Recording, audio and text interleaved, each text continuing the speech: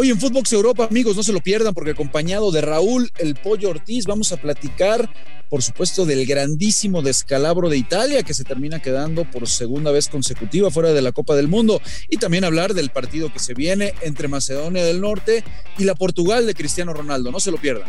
Lo mejor del viejo continente en un solo podcast. Esto es Footbox Europa. Hola banda, ¿cómo estamos? Qué placer saludarlos, encontrarnos en un episodio más de Footbox Europa. Y hoy, bueno, para platicar con mi buen brother, el Pollo Ortiz, Raúl El Pollo Ortiz, mejor conocido. ¿Cómo estás, carnal? ¿Cómo estás, mi Rafa? Espero que todo bien. Pues con mucha información, ¿no? Mucho de qué hablar. Todo de lujo, hermano mío, todo de lujo. ¿Tú cómo andas? ¿Cómo va la semanita? ¿Todo en orden? Bien, todo bien. Salvo por un Tata Martino que se me metió en el ojo, todo tranquilo. Ya sé, carajo. Pero bueno, pues ahorita estás de acuerdo que ya no se puede mover nada, ¿no? Digo, ya, nos guste o no nos guste, que a la mayoría no le gusta lo que está haciendo la selección, ¿no? Bueno, pues al final, mi querido Pollo, ya vamos a hablar que ya tiene el boleto, ¿no? O sea, Honduras tiene 4 puntos, El Salvador, o sea. Y que nos deje el boleto, y que se vaya a su país y ya vemos quién paga el boletito, ¿no? Pues no estaría mal, yo también soy más o menos así, de esa tendencia, no creo que nos vaya muy bien, no veo con muy buenos ojos al Tata, pero lo veo difícil que se vaya ya con el boleto en la mano. Yo creo que ya pasó lo más picante, ¿no? Lo más complicadito de la eliminatoria. Pero bueno, vamos a ver qué pasa con el Tata Martino. Mi querido Pollo, platicar de los resultados de ayer, sorpresivo, por favor, ¿no? Es increíble lo de Italia.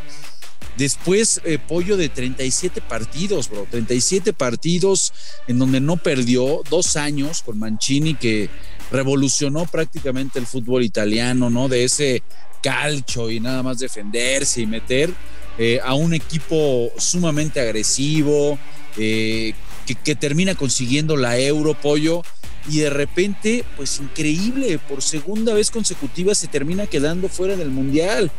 O sea, no, está... ¿Cómo viste lo de Macedonia, bro? Está bravísimo, ¿no? Al final, y tú lo sabes mejor que nadie, ya en el fútbol moderno, pues no te alcanza con el nombre, ¿no? No te alcanza con la camiseta. Es verdad que obviamente Italia tiene pues a algunos de los mejores jugadores del mundo, son los campeones de Europa, pero esto es lo que tienen las eliminatorias, ¿no? Y es lo que vamos a perder.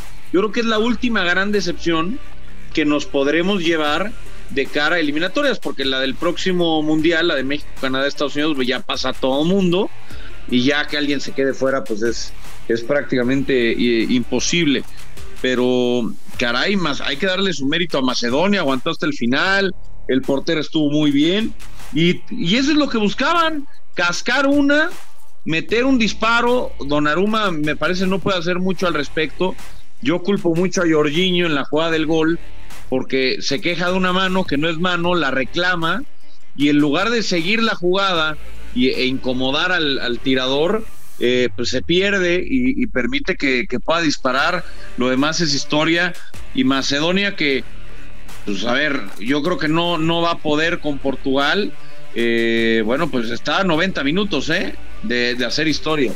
Sí, lo que pasa es que, a ver, Pollo, son partidos que si dices, bueno, van a jugar 10 veces, estás claro que de 10 veces, 9 te lo va a ganar el equipo italiano, ¿no?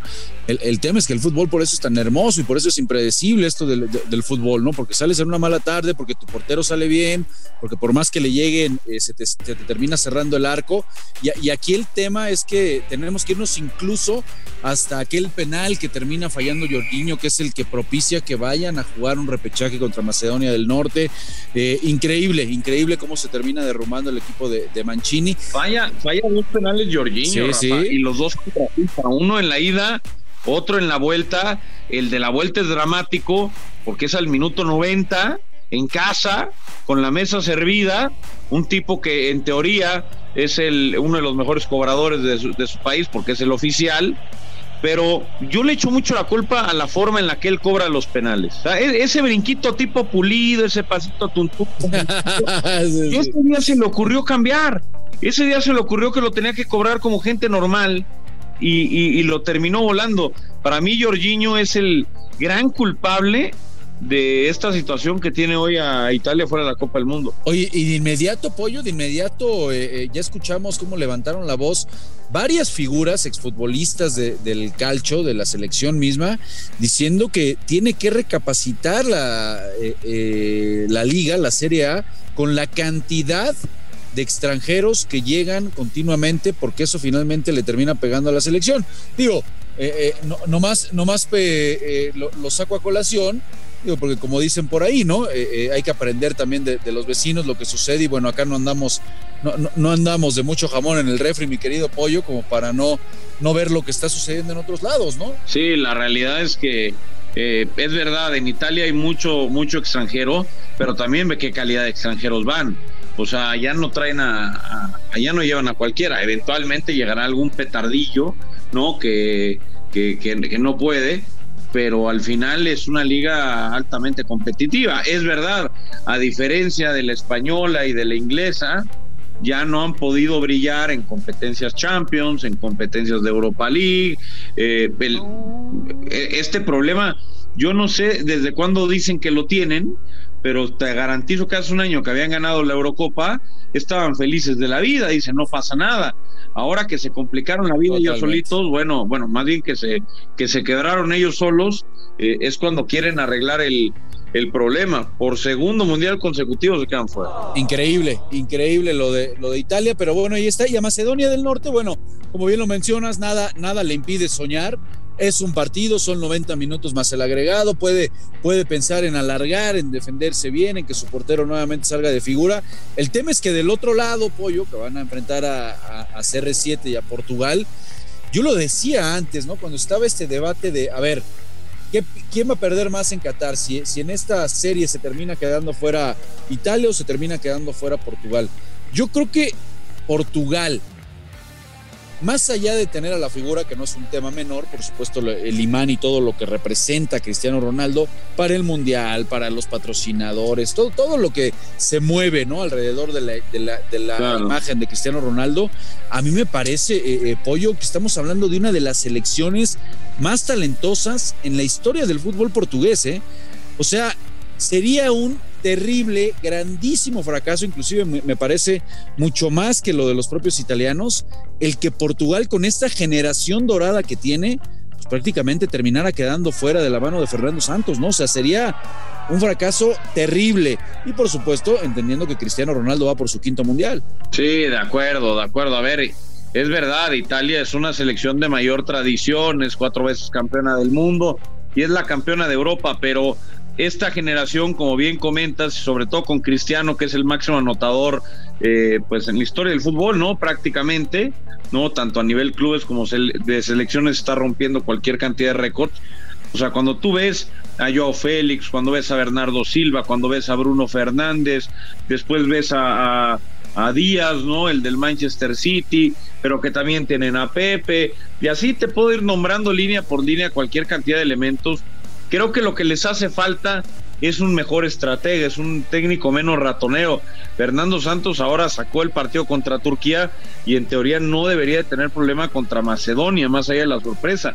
Pero ya lo vimos en la Eurocopa pasada, decepcionaron. Creo que eso es aprendizaje de cara al siguiente torneo, ¿no? A la Copa del Mundo, y el que en teoría podría ser el último de Cristiano, aunque por ahí a mí se me hace que va a querer alargar y ser el primer jugador en la historia con 6 mundiales. Bueno, es una máquina, ya sabemos la mentalidad de Cristiano, pero yo estoy de acuerdo, ¿eh? Ahí pasa mucho por el estratega, porque con tanta calidad que tiene, de repente ese fútbol sí tan ratonero, tan echado para atrás, sino que no termine por soltarlos, por desplegar realmente la calidad que puede dar con ese plantel, sí termina quedando mucho de ver. Vamos a ver qué presentación vemos. En el papel, pues, a ver, Macedonia del Norte, mi querido Pollo, no tendría que representar ningún problema, entendiendo que Turquía, si había algún equipo que podía realmente pelear, pues eran los turcos, que vivían muy buen momento. Sí, de acuerdo. A ver, los turcos antes de la Eurocopa pasada llegaron embalados, ¿no?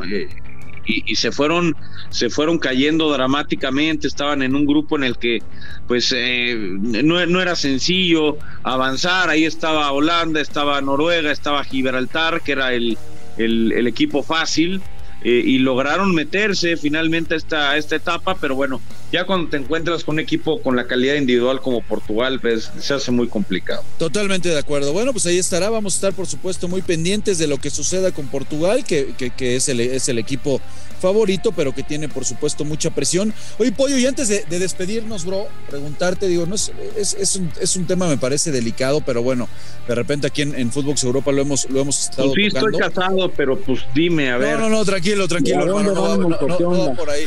No, es que estarás de acuerdo, el tema de los deportistas rusos, ¿no? Porque bueno, ahora en la eliminatoria Rusia ya prácticamente lo quitan del partido contra Polonia, van a avanzar los polacos, pero caray, ¿cómo está afectando todo este tema bélico? Entiendo que es para hacerle presión al gobierno ruso, pero de repente los deportistas, ¿qué culpa tienen, no, Pollo? Pues sí, mira, el otro día lo comentaba con varios amigos y yo les decía, a ver, si el deportista ruso públicamente reconoce estar a favor de todo este tipo de acciones de Vladimir Putin, bueno, pues tal vez sí merecería algún tipo de veto, porque ok, somos libres de pensamiento, pero no podemos estar a favor de una guerra. Pero si el deportista no se promueve a favor de nada, ni a favor ni en contra, dice no me quiero meter, yo creo que es bastante injusto con ellos, ¿no? Lo platicaba incluso hace poco que cancelaron una exhibición que ibas a ver acá en México con Daniil Medvedev, el número 1 del mundo, y que ya no va a estar, y que yo decía, bueno, pues Medvedev, ¿qué culpa tiene, no? De lo que está pasando, y los seleccionados rusos, ¿qué culpa tienen? Creo que lo justo, como máxima, hubiera sido, ok, en los Juegos Olímpicos, ellos logran participar, ¿no? Los deportistas rusos sin su bandera, sin su himno y bajo otra insignia. Creo que eso hubiera sido lo justo con la selección de Rusia, ¿no? Que pudiera participar todo el sueño, todo lo que han perseguido, todo lo que han sacrificado para llegar a este momento, y que no puedas participar porque tu presidente está completo y totalmente desequilibrado, me parece injusto con ellos, la verdad. Pues estoy de acuerdo, ya está tocando mucho el tema del deporte y es una lástima para los deportistas que dan la vida ahí, ¿no? Es su vida prácticamente, se preparan y que ahorita los terminen alejando de las competencias. Vamos a ver en qué termina todo esto, mi querido Pollo. Hermano mío, muchísimas gracias por acompañarnos aquí en Footbox Europa. Te mando un fuerte abrazo, bro. No, hombre, te mando un fuerte abrazo a ti y pues ya ahí nos echamos la siguiente semana, compadre. Hecho, hermano mío, y abrazo a toda la banda que como siempre de lunes a viernes se da cita aquí en Footbox Europa. Gracias por escucharnos. Esto fue Footbox Europa, un podcast exclusivo de Footbox.